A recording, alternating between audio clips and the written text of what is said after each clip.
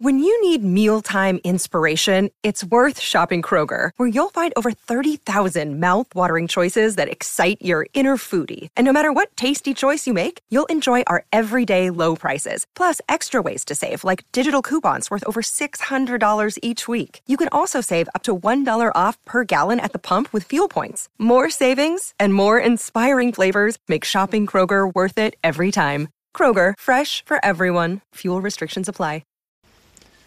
Well, howdy there, Internet people. It's Beau again. So today we're going to talk about a conversation you probably don't know about, but you should. You definitely should.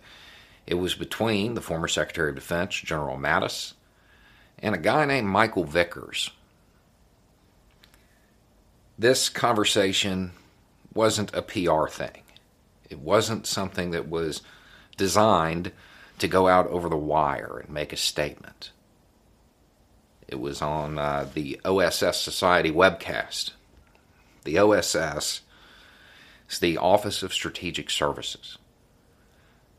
Back in the day, it was the beginning of the U.S. military's journey into special operations. All of the cool, special, spooky military units that exist today, they can all kind of trace their lineage back to the OSS.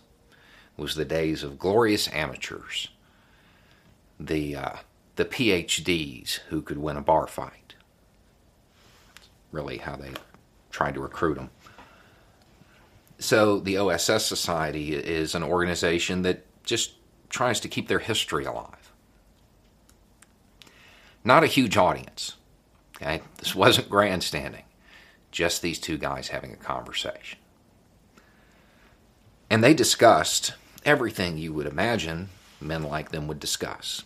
The external issues the United States is likely to face, the move to near peers, all of that stuff.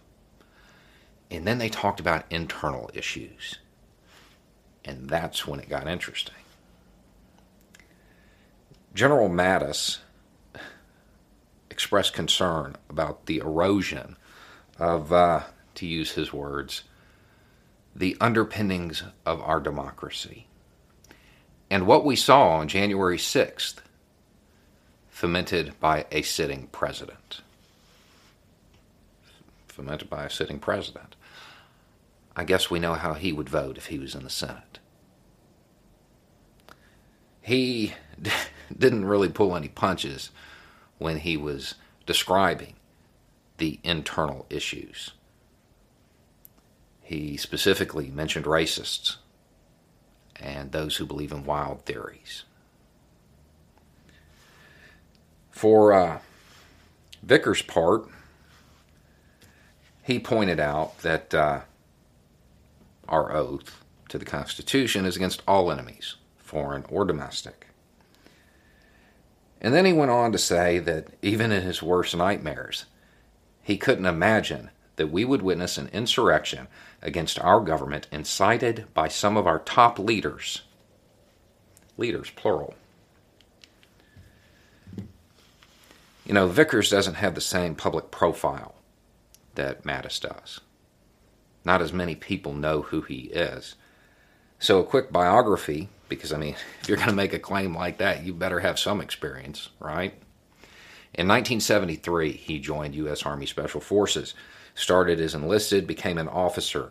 He went on to become a SAD boy, Special Activities Division with Central Intelligence. He was involved in Afghanistan the first time against the Soviets.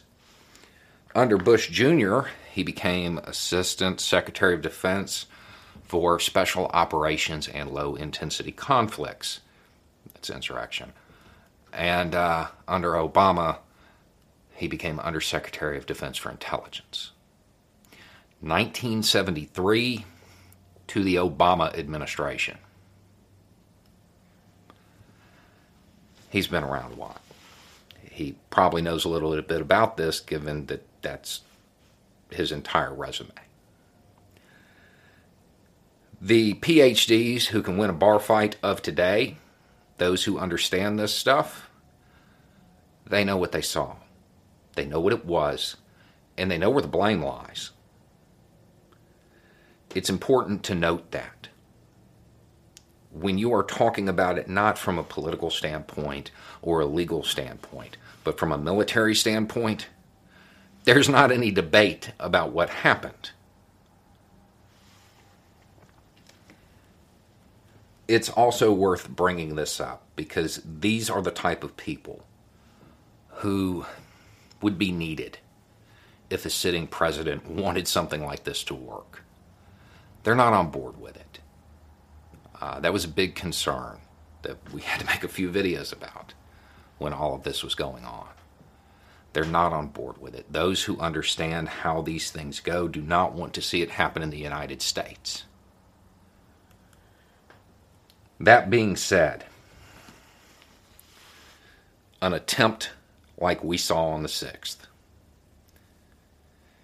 that fails, if nobody's held accountable, it's not really a failure. It's just training. It's practice. The Republican Party is putting politics above the nation when you are talking about something that, in a non-PR setting, not really something that was designed or intended to be widely distributed, those who really understand it consider it a greater threat than any foreign power. They cannot pretend to be patriots.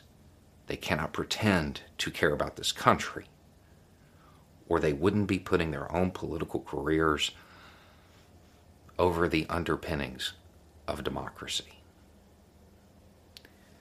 Anyway, it's just a thought. Y'all have a good day.